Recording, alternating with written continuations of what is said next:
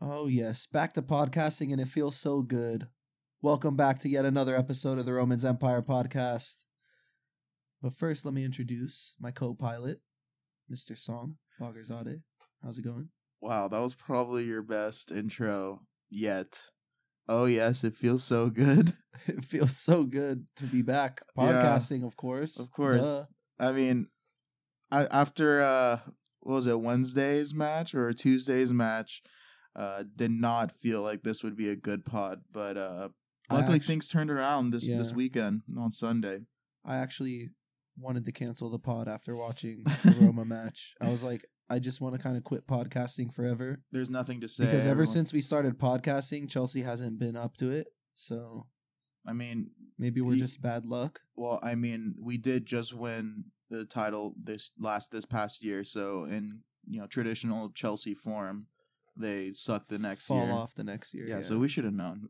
We should have started next season, or the season after that, after we sack Conte. I mean, it's just not saying that we should, just saying that's the hearing those two words next to each other, sack Conte, just it makes my stomach hurt. I don't like it. Do you think it'll ever happen in the next 10 years that we have a manager for more than 3 seasons? 4? I think if it does happen, it's definitely not going to be Antonio Conte. And I'm not saying that because I hate him, but I think it'll be him? No. Wow. All right, guys, you heard it here live. Zach hates Antonio Conte. Hey, you're going to be a lawyer, right? Yeah, hopefully. So then you should learn how to quote things properly. But going back to your question, I never really thought about it before, but I don't think Conte would be that manager. I think it'll be like the homecoming of Frankie Lampard or John Terry or Didier Drogba. I could see any of those guys coming in and just staying for a really long time, no matter the result, just because of who they are. Anyways, I think we should start with the sad stuff first. Yeah, get that out of the way. So let's talk about this Roma match. Courtois in goal, Rudiger, Cahill, and Luis as our 3 center backs. We had Bakayoko and Cesc in the midfield, Aspi Alonso out wide, and Pedro Hazard and Morata making up the 3-4-3. Let's talk about the first play of the match because I just started off the game on a really high note. Stephen El Shaarawy did, at least. First of all, before we talk about the errors, what a goal. Before we talk about the goal, was Dzeko's pass intentional or unintentional? No, he just tried to get his head on the ball because I think it bounced off his neck, that ball was played behind him, and he basically did the Matrix to kind of flick it into the path of El Shaarawy. I think it was one of those situations where El Shaarawy wasn't being tracked at all, and Dzeko knew if he got anything on the ball, El Shaarawy would get to it. I don't think Dzeko was trying to set him up for a volley, though. There's no way in hell. Yeah, you think Dzeko was like, oh, he's for sure going to rocket this in the top left corner. No way. He was just I'm just going to flick it back, and El Shaarawy's going to get the ball, and then hopefully we could, reset our offense or our attack. I don't know. Terrible defending. How he got between Rudiger and David Luiz on the first play is kind of inexplicable for me. Alonso doing a really bad job tracking back on that play as well. There's just nothing else to say about that. I mean, great goal. Surprisingly poor performance by Rudiger against his old team. And I was really fired up for him before the game. Yeah. Especially after the racism, comments kind of came out of the closet, disappointing. He really messed up on that second goal as well. I mean, I think that was all on him. Look, if you're a center back, your job is to deal with balls like that. If you don't hear the goalkeeper behind you screaming his head off for it, you got to deal with it. Even if he hoofed it 30 rows into the stands, I don't care. You got to get rid of that thing. Yeah, he let it bounce right into the box without, making any play for it. It was really, really, I can't understand. It wasn't what was happening. It wasn't like the ball took a weird bobble and he couldn't control it. He just didn't even go for it. I remember when the goal went in, I caught myself in awe with my jaw wide open, just what the fuck is going on? I had to watch the replay a couple times to see who messed up, what happened. I mean, because I couldn't believe that actually just went through. I mean, besides that, obviously that first goal, which I'll take that just because It's a worldie. Yeah. Yeah. We had so many chances in the first 25 minutes to score. Hazard, Pedro, and Morata all missed great chances to score. Again, that's just another page in the Chelsea 2017 yearbook. Just missing really, really clinical chances and not putting those away. This is something that really bothered me about the Twitter fiends, and I always talk about the Twitter fiends in every pod, but today I have to mention it. People were coding Antonio Conte for picking a 3-4-3 in this game, and last week on the pod you asked me how would you go out, and I told you I honestly don't know, because on one hand we stopped Roma's attack by pressuring their center halves, and that prevented them from getting out and playing football out of the back. You mean in the first game? In the first game, excuse me. Yeah. And then at the same time, we talked about how strong Roma's midfield is and how we're going to need to negate that and counter it with 3 midfielders of our own. So I didn't know if he was going to go 3-4-3 or 3-5-2. He went 3-4-3, and you could tell right away what his game plan was. And to be honest, besides the defensive errors, it was working.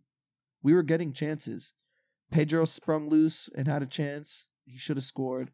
Hazard had a one-on-one with the goalkeeper and somehow let the defender track him back. And I don't know if he scuffed the shot or what it was, but it should have been a goal as well.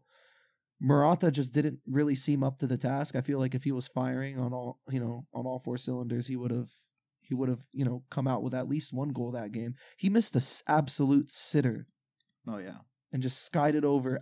He was in a 6-yard box and somehow managed to put it 6 yards over the top post. So, but for me at least, the tactics were right. It was more a matter of the players letting the manager down. I disagree with you. I still don't understand why Conte continues to play Fabregas in the midfield too.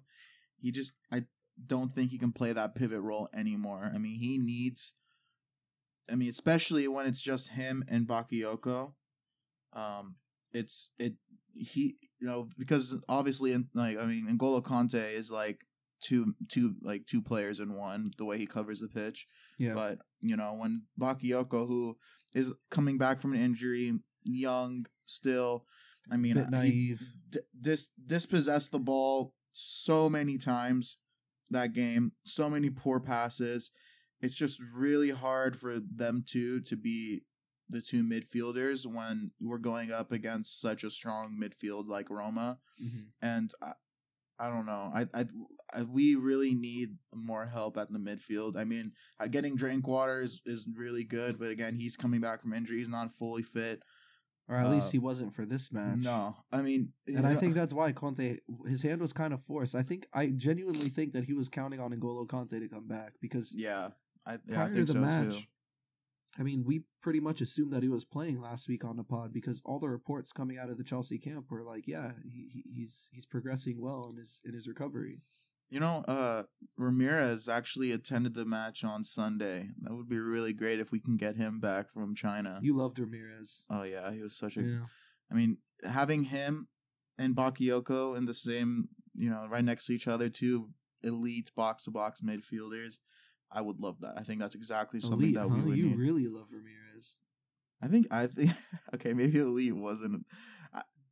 At solid, box solid. Yeah, he is solid. One thing about Ramirez that I do kind of like is he never really disappoints. He's just like a constant 7 out of 10. Yeah, I'll take that. And he always puts in a good shift. Yeah, I'm seriously. I'll always love him for that goal against Barca in the Champions League. Yeah, he'll always have my heart for that. Let's talk about Eden Hazard in this game because this seems to be a recurring theme when it comes to Chelsea in general. Hazard turns it on whenever he wants to, and then magically disappears. He honestly puts on one of the greatest disappearing acts I've ever seen anyone have the capability. Oh, better than Houdini? No, Houdini was pretty great. Yeah. Houdini was good. But Hazard is probably up there as well. So, he actually created 3 chances in the first 30 minutes. he was a man on fire to start the game. Like you could tell he was on a mission, Right. and that he was ready to destroy this team. But after getting tripped up by Florenzi, it looked like he got like a little like stamp on the back of his heel. You want to hear something crazy, Zach? Hmm. He had 6 out of 6 successful dribbles before he was stamped on in the 20th minute, and then went on to finish the match 6 of 7 successful dribbles. He only attempted one more dribble. Right. See, that's the thing, though. He can't get kicked out of matches like this. And Just because of based off of physicality on the other team. But that's the thing. I mean, if you look at the nature of Florenzi's tackle on Hazard, and then you look at the Phil Jones tackle in the beginning of the second half of the Man U game, Hazard popped right up after the Phil Jones tackle and kept playing his ass off afterwards. Why couldn't he do the same thing after Florenzi nicked him? I don't know. And to be honest, the Phil Jones tackle looked worse than the Florenzi one. The Florenzi one was just like a normal footballing tackle. Like that shit happened. They called the foul on Phil Jones, right? Yeah. And they did not call it on Florenzi. No, they didn't. Do you think that has a factor into it? His mindset of I'm not going to cannot believe that they did not call that, and that just puts him into a funk. I don't know. I think that is the only uncommon denominator between the two things. I mean, I hope that's not the case. I hope he doesn't think like, oh, I'm not gonna get this call today. This ref isn't having it, so I'm just not even gonna try. That doesn't really do it for me. And if that's the mindset he has, he's not gonna be considered world class.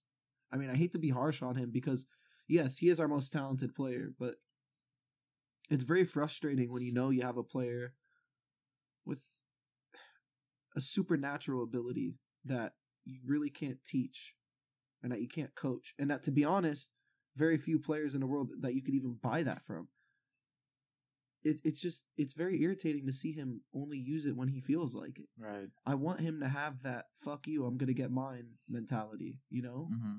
And sometimes he doesn't have it. I think overall during this game, our passing was piss poor. We lost.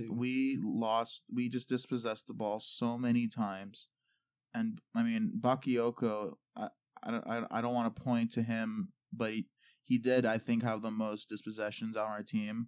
Mm-hmm. I have to double check and look that up. But he either takes too long on the ball or he shows too much of it and it costs us. Yeah.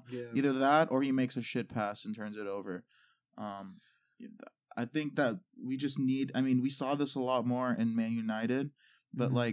We need better off-ball movement in the build-up play. Like when our players are dropping back, the center backs, they're everyone else, the midfielders are pushed up too far. There's too much space, and there's the only person that like Gary Cahill can pass to is another center back, or he loses the ball. I mean, players need to come to him and create I remember last year whenever the center back had the ball, we would kind of create like a diamond around him with people coming back, and Hazard would come back a lot. And this year, this plays sort of like a free safety type role where he just intercepts passes and plays the passing lanes. And I don't see that. I don't see that this year. Yeah. There's just people. I see them standing around, just allowing themselves to get marked. Yeah. And there's so many times this season where the center backs are passing the ball around in the back line, and I'm just like, what are you doing? Get the ball out of there! Like someone help him out. And I'm just like ripping my hair out. But I don't know. Here's the thing: is like when you do play Fabregas in a midfield too, you do run the risk of getting your lines broken and getting them broken pretty effortlessly, if you ask me. Yeah. And that allows all that space between the three center halves and our midfield where other teams could play. And that's where Roma was hurting us. Most of their possession was in those spaces. But it's easier said than done watching it on TV and saying, "Oh, this is what's wrong and this is what's wrong." But for me, the players ultimately let the manager down. I mean, I know you're playing Cesc Fabregas in a position where he's not suited for it at all. He's not suited for it. And yes, he is doing his best. To say that he's not trying or to say that he's not playing well or that he's not playing his best. Because he had a couple tackles. You can't say he didn't do anything. Here's the thing. But he's just not. It's not for him. I think he's more of a super sub, honestly. I mean, he's not a super sub. He needs to be playing higher up the pitch. And the thing is he's being asked to do a job that he physically cannot do. And to say that he doesn't put any efforts doing him a disservice, because he actually runs his ass off and he actually puts a foot in. But the job's just not suited for him, and the lack of squad options is the reason why he's playing there. And we're just kind of wasting his talents if we're going to put him next to Bakayoko in the midfield too when we play 3-4-3. You know what really frustrates me about this team as opposed to our team last year is that we don't know what our strongest starting 11 is. That's a great point, yeah. I have no idea. I can't tell you which is our best starting 11.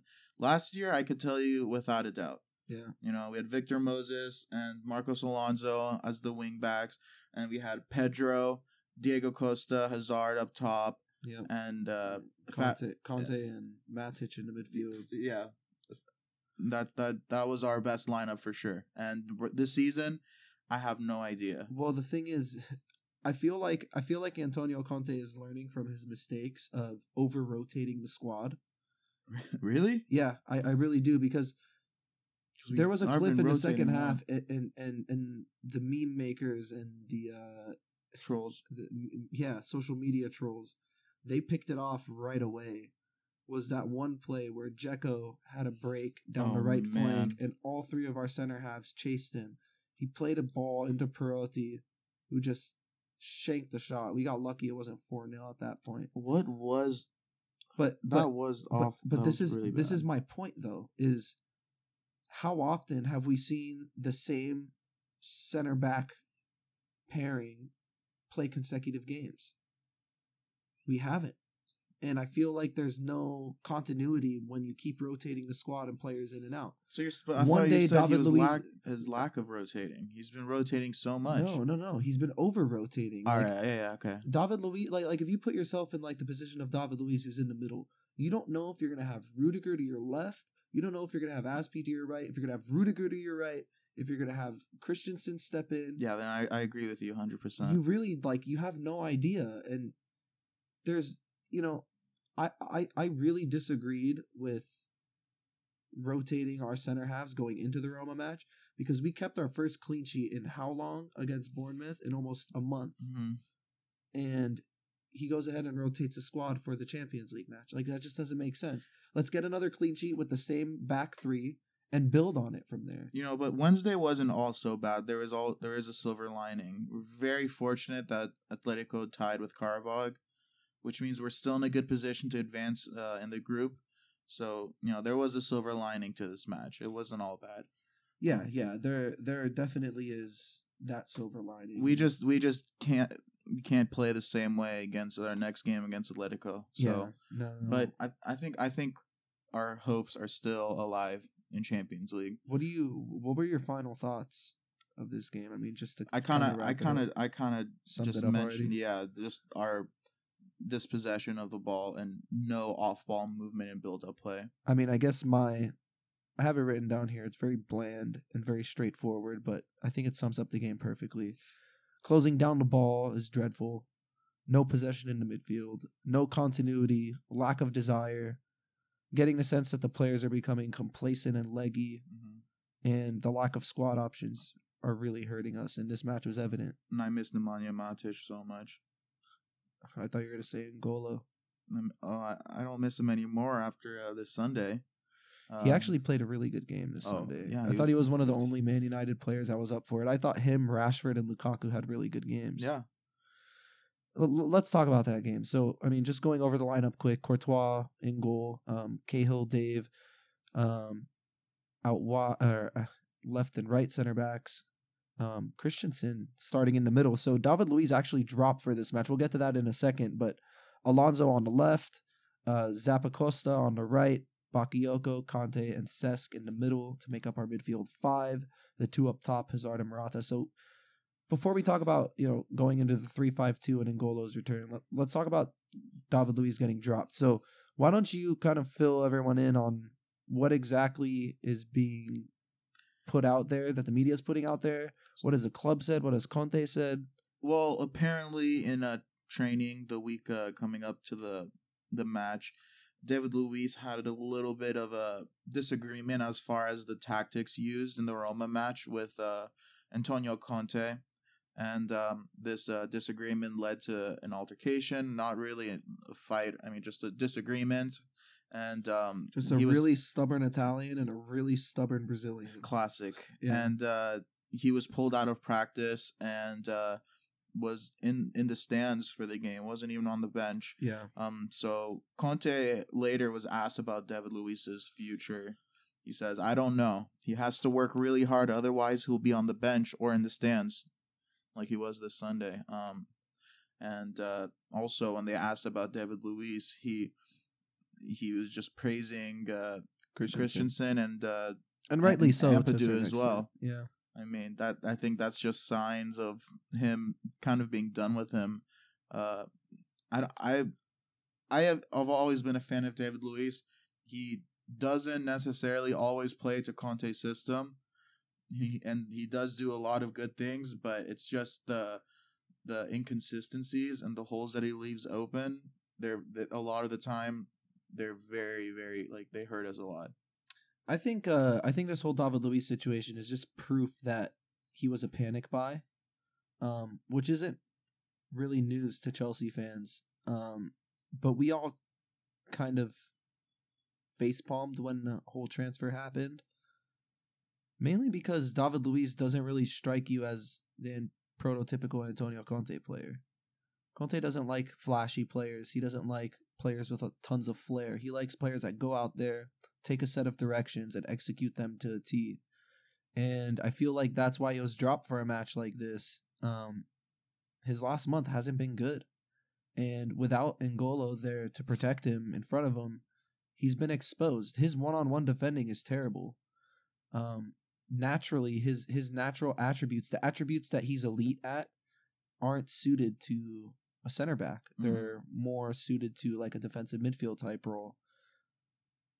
I think that has something to do with it, but I also think that the play of Christensen really it really has a huge impact on the way Conte thinks moving forward, especially. Christensen has done nothing wrong. Every time he's been called upon, he's performed well. He looks way more mature than a 21-year-old. To be honest, he looks more mature than David Luiz on the field. He has a great range of passing. Positional awareness is awesome. I think he's better aerially, particularly defensively, than David Luiz. There's just a lot more to look forward to with Christensen as a center half than David Luiz. Maybe I am biased. I've never liked David Luiz that much. Like, yes, thank you for winning the Champions League while you were injured. Like, that's, very valiant. Thank you for that. Thank you for the goal against Liverpool last year. Thank you for scoring against us in the Champions League and celebrating like you never played for us before. No, I'm thank you. I'm just kind of at the point where I'm done with him, and I don't know. I'm just really with Conte on this. I completely agree with the manager. There's nothing else for me to say, really. I know I keep rambling on, but I just feel kind of indifferent about it. But if you had to rate Christensen's performance in this match compared to David Luiz's recent performances, where do you stand? Christensen was excellent. Romelu did not have a Lukaku clue what hit him. Oh, wow! Right? That was terrible. I was pointing at you to say that so I could say my joke. Yeah. What do you think? Actually, I saw it online, so if you don't like it, you can blame. A Lukaku clue? Yeah, he didn't have a Lukaku clue what hit him. Romelu, because his name is Lukaku. That's clever, man. Yeah. Yeah, that's pretty clever. No, I'm really. sure. I mean, Christensen shut him down. Yeah. I mean, Lukaku has been pretty silent for the past month. Hasn't scored in a couple matches, but I think this has to do with the loss of Pogba, and they don't have really any other players in their midfield who can create chances for him. I mean, Mkhitaryan's not creating chances. He didn't really have he only had half chances in this match. He quick snapshots and things like that. He never really had a... He had a nice shot on target, but it was like from way outside the box and a snapshot. Yeah. But, I mean, besides that, Christensen ate him up. So it was great. I mean, this obviously brings up the debate, is David Luiz ever going to come back into the side? I mean, do you expect to see him rise up and above and prove Conte wrong, or do you think Christensen's in just such a good position right now to where he could solidify his spot in that starting 11? I think Christensen's in a very good spot to keep that spot, but I think with league play plus the Carabao Cup plus Champions League plus the FA Cup coming up as well after the new year, it's inevitable that David Luiz is going to be playing in a lot of lineups. But I think that in our strongest 11, it's going to include Christensen. Like I said, I'm all for Christensen in this situation. To be honest, I hope we don't see David Luiz come back into the side at least as a starter. Mm-hmm. But I won't be surprised if Antonio Conte decides to use him as an auxiliary midfielder just to close out matches. Yeah, I would. That's a good use for him. Yeah, I mean, safe to say there's probably no love lost. But you know who would be sad, or who is probably sad right now? The Asian David Luiz, who keeps popping up on his Instagram stories. The Japanese guy. Same arm. It's same arm. Oh my gosh. David Luiz Ballon d'Or. Did you hear him say that? It was just I love ridiculous. Him. He's actually the best. Where did he get that wig, man? Because that wig's pretty spot on. Were you thinking that too? I would hate David Luiz more if I didn't follow him on Instagram. I look at his story all the time. He's so funny. He's such a charismatic person. He's so nice. Yeah, personality-wise, he's hard to hate. Yeah. Yeah. If I didn't follow him on Instagram, I would be on the same page. It's just as a player, he's very irritating. Yeah, he's very irritating. So let's move on to someone who's not irritating and someone who maybe for our team, but definitely irritating for the other squad. Yeah, N'Golo Kante is back. Pain in the ass for Man United. The main man, N'Golo. So I was talking about Hazard earlier and how he's our most talented player, but I think it's unanimous that N'Golo is our most important player. Yeah, without a doubt. It's about time our midfield dominated a game. And that's exactly what we did against Man U. He one dribble completed, 3 tackles, 2 clearances, 2 interceptions, all with a 90% pass success rate. I know those stats aren't too flattering for N'Golo specifically, but considering it's your first match back against a pretty strong Man United squad, not too shabby. And he also completed the full 90, which is always nice to see, especially after a long-term injury. You know, normally when we play a 3-5-2, you would see Antonio Conte giving the license to run to Conte and to Fabregas, and you would have Bakayoko provide the defensive cover. But today, on Sunday, you saw more of Bakayoko and Fabregas pushing up with N'Golo Kante providing the cover defense, and I thought that was the best way to run it, because I mean, although on the ball Bakayoko is not really that good, what he does off the ball, he's really quick. He gets behind the line, and you can credit Morata's goal 100% to Bakayoko's run. Yeah, because if he didn't continue that run, he wouldn't have dragged Phil Jones all the way out. And Smalling was right on him. Yeah. I mean, it was awful defending overall by Man United, but you know, once again, that pass from Dave was right on the money. But you know, you could see, if you watch it again, you can see Bakayoko making a run right behind the line, and Smalling kind of, you know, panicking and marking him. And that just left Morata wide open, and Dave just put that pass right on the money as usual. And Morata's finish, you know, was money again as usual from that kind of ball. You know, it's funny because you mentioned the 3-man midfield and how he usually gives the license for Conte to run. Yeah, he did do that against Atletico, but now that I'm thinking back, where else did we run a 3-man midfield? Against Tottenham as well. And he did give the license to Conte and Bakayoko to run that game. Yeah. And I feel like other teams and other managers look at us and they just kind of write off Conte and Bakayoko as, oh, they're just going to sit in. They're going to make it really hard for us to break through them, but we don't really have to track them as runners. They're not going to be a real threat attacking-wise. But this was just a masterstroke on Conte's part, because Mourinho had no idea what hit him. Bakayoko was playing a completely free box-to-box role. Yeah. And being allowed to do whatever he felt was right at the time. And he just had the license to roam, and it really hurt Man United. He could have had 2 goals easily, but having N'Golo sitting in there, it doesn't only liberate Bakayoko, it liberates Fabregas, who I thought had his best game in months, to be honest. No, yeah. He really pulled the strings, and he had so much time on the ball and composure. And it doesn't even stop there. You look at the wing backs. Marcos Alonso came to life. He looked like he had so much more freedom on that side. Fabregas was picking him out along the sidelines all day long.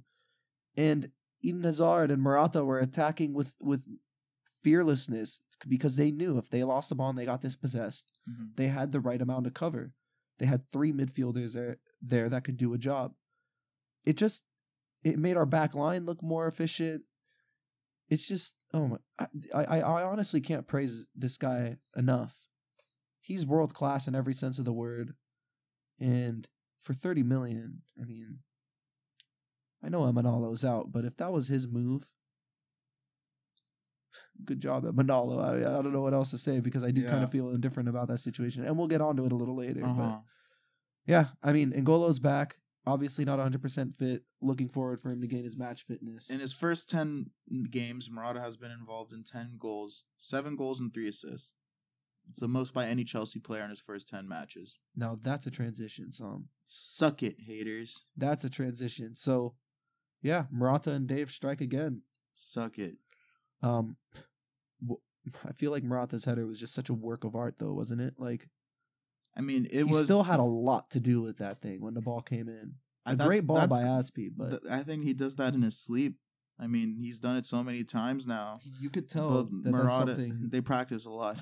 No, clearly. I mean, this is a type of finish that any striker would practice, over and over and over again at training. But to have a defender, I mean, I think he was playing wing back when he was still playing as a center half when it happened. Yeah. To have a center half that could play a diagonal ball, just that little clipped pass right onto the forehead of your striker, is such a luxury, especially at this level.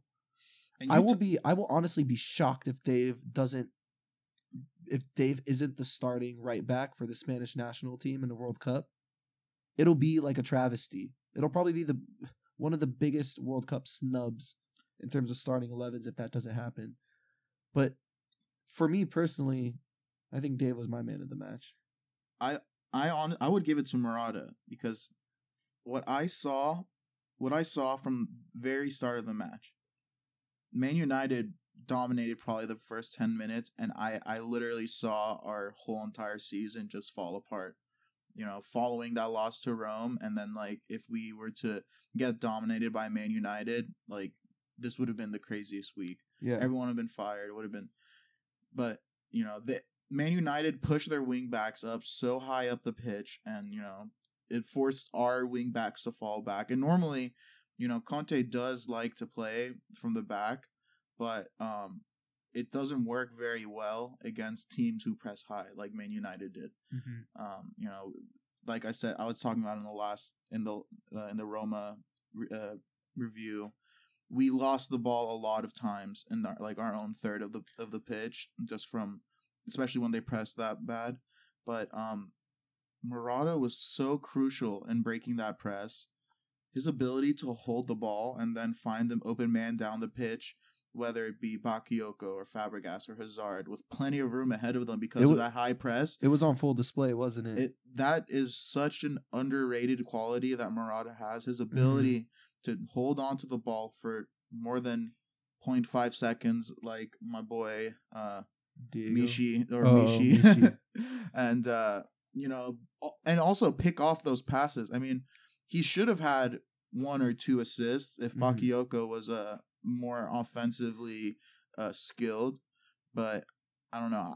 I would give my man of the match to Morata for the goal and for the way he played, breaking down that press. Yeah, I mean, obviously it's refreshing to see Morata play like that. But I mean, to me, Dave was just imperious in this game. It's a close. 3 aerials won, 5 tackles, 1 clearance, 3 interceptions, and an assist as a center half. You can't really. I mean, yeah, I'm not going to argue with you because Morata did have a great game. And I know a lot of people out there think Cesc would have been man of the match. And yeah, it's warranted. I think Cesc actually won man of the match officially that game. But for me, it was Dave. But just to go back quickly to Morata, he scored at least 2 more headers than any other player in the Premier League this far. Wow. So teams are definitely going to start to take note of this. And I think as an opposing coach, the only real way to counteract that is to be extremely physical with him. Because just like Hazard, he could easily get kicked out of a game with physicality. So I think that's something to look forward to, especially after the international break when we play against West Brom. Tony Pulis plays with 10 center backs and a striker. So we'll see how he handles the whole Morata situation. It's going to be very, very hard for him to find any real estate aerially. So I think that footwork that you're talking about is really going to come in handy. But really quick about that footwork. Do you know who had a huge part in kind of transforming him into a complete striker in that sense? Who? Jose Mourinho at Real Madrid. He actually used to play Morata out on a left wing when he'd sub him on. So he could get his footwork down and learn how to attack defenders at different angles. Oh, wait. You talking about the special one, or are you talking about the salty one? I'm talking about the special one before he became salty. Uh-huh. Jose Mourinho is more salty than the Dead Sea at this point, isn't he? Like, I think it's pretty safe to say. Let's talk about it. He was so butthurt that he didn't get to shake Antonio Conte's hand after the game. And did you see it? It was actually really funny. Here in the States, we watched the games on NBC Sports, and the camera panned right to Jose as the final whistle blew. And there was just an image of Jose with one arm on the railing outside of the tunnel, just kind of like hanging out, waiting for Antonio Conte to come by. And in the meantime, Antonio Conte is hanging all over Azpilicueta's neck, giving him kisses and hugs. And Mourinho's just kind of sitting there watching like, yeah, really? Like this is really happening? And I remember he went back into the press conference and is like, oh, I'm not going to wait for him to come out and shake my hand. I shook the hand of all the other coaches, and it's okay. And so why even bring it up? Like, yeah, I know that's the point. I mean, why even bring it up? Because, yeah, I don't know if Antonio Conte meant anything intentionally, and I really doubt that he did. Because he's such an emotional guy. Like, when he gets excited, he wants to go, either cheer in the stands with the fans or he wants to cheer, with the players. But regardless, he's not thinking about, all right, I need to go make sure I shake Jose Mourinho's hand because it's very disrespectful if I don't. No, he's not thinking that at all. Yeah, I don't know. I feel like Jose Mourinho is that high school girlfriend where the sex is really, really good, but you just know you're going to argue every single time you say something other than let's have sex, right? Like, I just feel like it's one of those situations. Big fucking deal, Jose. Like, he didn't shake your hand. I was actually happy that Conte didn't shake his hand. Not because of the actual act of not shaking Jose's hand, but because he went out onto the field and celebrated and congratulated his players on a hell of a performance. Mm-hmm. That honestly flattered to deceive. The scoreline 1-0 did flatter to deceive. Yeah. It should have been 3-0. I honestly think it could have easily been 2 or 3-0 Chelsea. But what I enjoyed mostly about it was the fact that it reminded me of last season. After every single match last season, what did we see? The cameramans would put their running shoes on and chase Conte after the match all over the pitch so the camera could pan to him hugging every single player after a good performance. And that's exactly what he did after this match. The camaraderie in the locker room is there. In the dressing room, it's there. What else is wrong at Chelsea? We don't really know. I mean, obviously, maybe there is something wrong. I think personally, I think there is. Well, there's got to be now with Emanalo out. Yeah. And I do want to get into this because I think it's very important, firstly, but also, this is a guy who's been a scapegoat for Chelsea fans to just kind of pile excuses on for the last couple of years. So, past 10 years. I can't believe it's been that long. So why don't you break it down? So this morning, news broke that Michael Emenalo, of course Chelsea's technical director for the past 10 years, is leaving his post. Supposedly it was him stepping down and the board of directors accepting his resignation as a result. It's not, we don't know right now for sure if it was the board choosing, Antonio Conte over him, or if there was something going on where Emenalo was just did not want to deal with this anymore, or maybe he just wanted to spend more time with his family. All of this is all speculation, but all we do know is that Michael Emenalo is no longer Chelsea's technical director. Yeah, I mean, I kind of feel indifferent about this whole situation in general just because we don't know much, but here's my personal take on it, and maybe I could be wrong, and maybe this is a bold prediction or hypothesis, however you want to put it, but I don't think someone just leaves their post in the middle of the season like this, especially after a big result against Man United. It was weird because Emenalo was there applauding Conte with a big smile on his face after the Man United win. He didn't get a handshake either. No, he definitely got a handshake. But in my opinion, I mean, and maybe I'm overthinking it again, but I think the board let him go and played it off as a resignation just to not stir up any controversy in the press, because the term sacking is synonymous with failing, or it has a negative connotation with some sort of like palpable discord, right? So like some sort of issue or behind closed doors matter that hasn't been solved, so they decided to sack someone. No, they use the term stepping down. He resigned from his post, however you want to put it. I mean, obviously the pressure got to him because he's been under constant scrutiny for the longest time, right? He's been the scapegoat for the Mourinho firing, for the Matic sale, the De Bruyne sale, Mata, Lukaku. I just think it's not a coincidence. I think that it did have something to do with Conte voicing his displeasure at the board and their transfer policies. And I think the board does realize that the transfer policies this summer were subpar at best. I think that the move is eventually going to show all Chelsea fans that it's proof that the board trusts Conte. Maybe I'm thinking with my blue tinted glasses on, but that seems to be the only logical explanation, right? The decision had to be made right after the Roma match. There's no way that decision was made after the Man United match. I think papers were signed and things were ready to go before the Man United match before it even kicked off. But they probably just didn't want to make it a distraction. Exactly. Because, now we have this international break coming up. Exactly. And it's smart of the PR department to do something like this because now you have Emenalo out. You have a week and a half where Chelsea's basically going to be in the darkness, secondary to international football, which I dread. And hopefully that issue will simmer down and they'll find a replacement and they'll quietly slip him right in and acquaint him with the club. Personally, I hope Frank Lampard comes back. He needs a job, and he needs to be in and around Chelsea. But going back to Emenalo, yes, I thank him for everything he's done. I mean, everybody in the board, good or bad, no matter what they did, they all had a part to do in our success, and they all had a part to do in our failures. And lately, there's been a lot more success than failures. So, I wish him well, and hopefully he finds another gig, and if not, I know he's still going to keep supporting Chelsea. But he had a very classy farewell letter to the fans. Mm-hmm. But yeah, I mean, hopefully things look brighter and more prosperous in the future without him. I still don't know exactly how I feel about this move.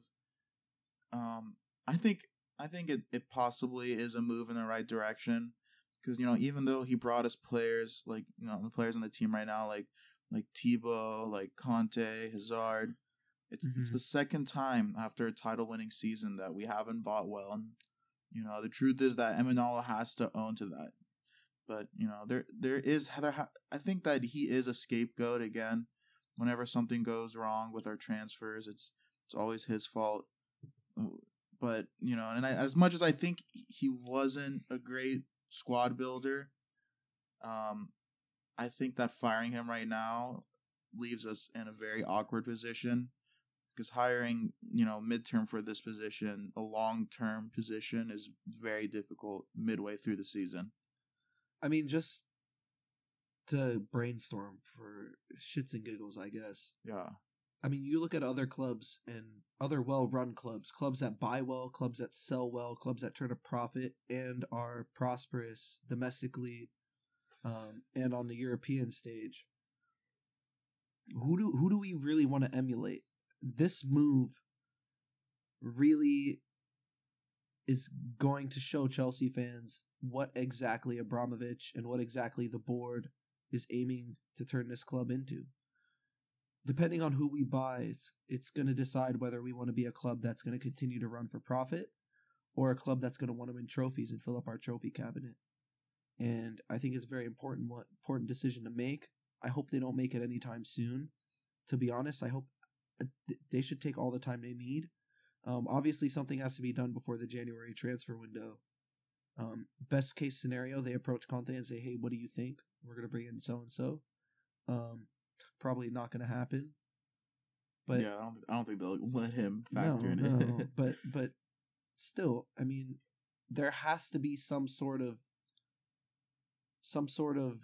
connection between Emenalo getting sacked and Conte's disapproval of the summer transfer dealings.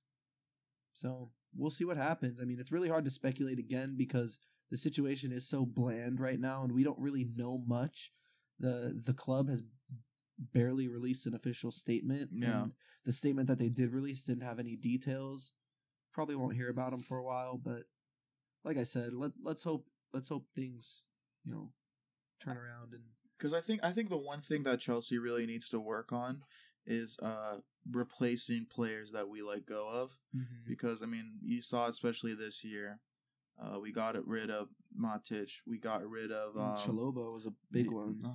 And also the only real player that we replaced and got a better deal from was letting Ake go and bringing Christensen in. Yeah. So I mean, this also, with Juan Mata. I mean, and also like, Juan Mata was our player of the year before we sold him. We don't do a very good job of replacing players that we get rid of. And if we do sell them, we sell them to title rivals. Yeah, that's the most irritating thing in the world. Yeah. So I mean, yeah, at least sell them to a different, either a shit club or to a different league, not to Man United. Yeah, we sold Lukaku to Everton. You really don't think if he's going to play his ass off that a bigger club isn't going to come sniffing for him? Yeah, it did. Come on, give me a break. It literally happened. Yeah. Let's see how this turns out. I mean, we have a week and a half until the next pod comes out. When it does, we're obviously going to bring this subject up again. Mm-hmm. We'll bring you up to speed on who we hired, if we did hire someone at the time. But Michael Emenalo, if you're listening to this, which I really doubt you are, there's actually a 0% chance he's listening. Thank you for everything that you've done. You've done a lot of good work, but just wasn't working between us. And I think we should be seeing other people. It's just business, right? It's not you, it's me. No, it's you. No, it's you. Anyways, that actually concludes the pod for this week. So, join us next week. No, it's not. We're gonna have a break. Not next week. The week after next week. So in 2 weeks, we're gonna break down the West Brom matchup, and I think we have a Champions League matchup on the cards too, as well, don't we? But yeah. Until then, keep us posted. Keep share. How about our Twitter and everything? Yeah. So that's what I was gonna do. Actually, I always plug it, man. You don't have to remind me. Also, by the way, that week, same week we play West Brom. We play and Karabag. So carrier bags. Karabag. But yeah, follow us on Twitter at Romans Empire Pod. Email us romansempirepod@gmail.com. Keep tweeting us. Follow us, do whatever you guys need to do. Make sure you listen to us. And if you don't like us, let us know. We've had a lot of people call us pieces of shit, and we haven't hesitated to call them pieces of shit back. So if you do want to bag on us, go ahead. If you want to praise us, go ahead. If you have suggestions, questions, things that you want us to cover, please let us know. Follow us on iTunes. Also look for us on SoundCloud as well. And until next time, keep the blue flag flying high, and we'll talk to you soon. Up the Chelsea. Frank Lampard for technical director.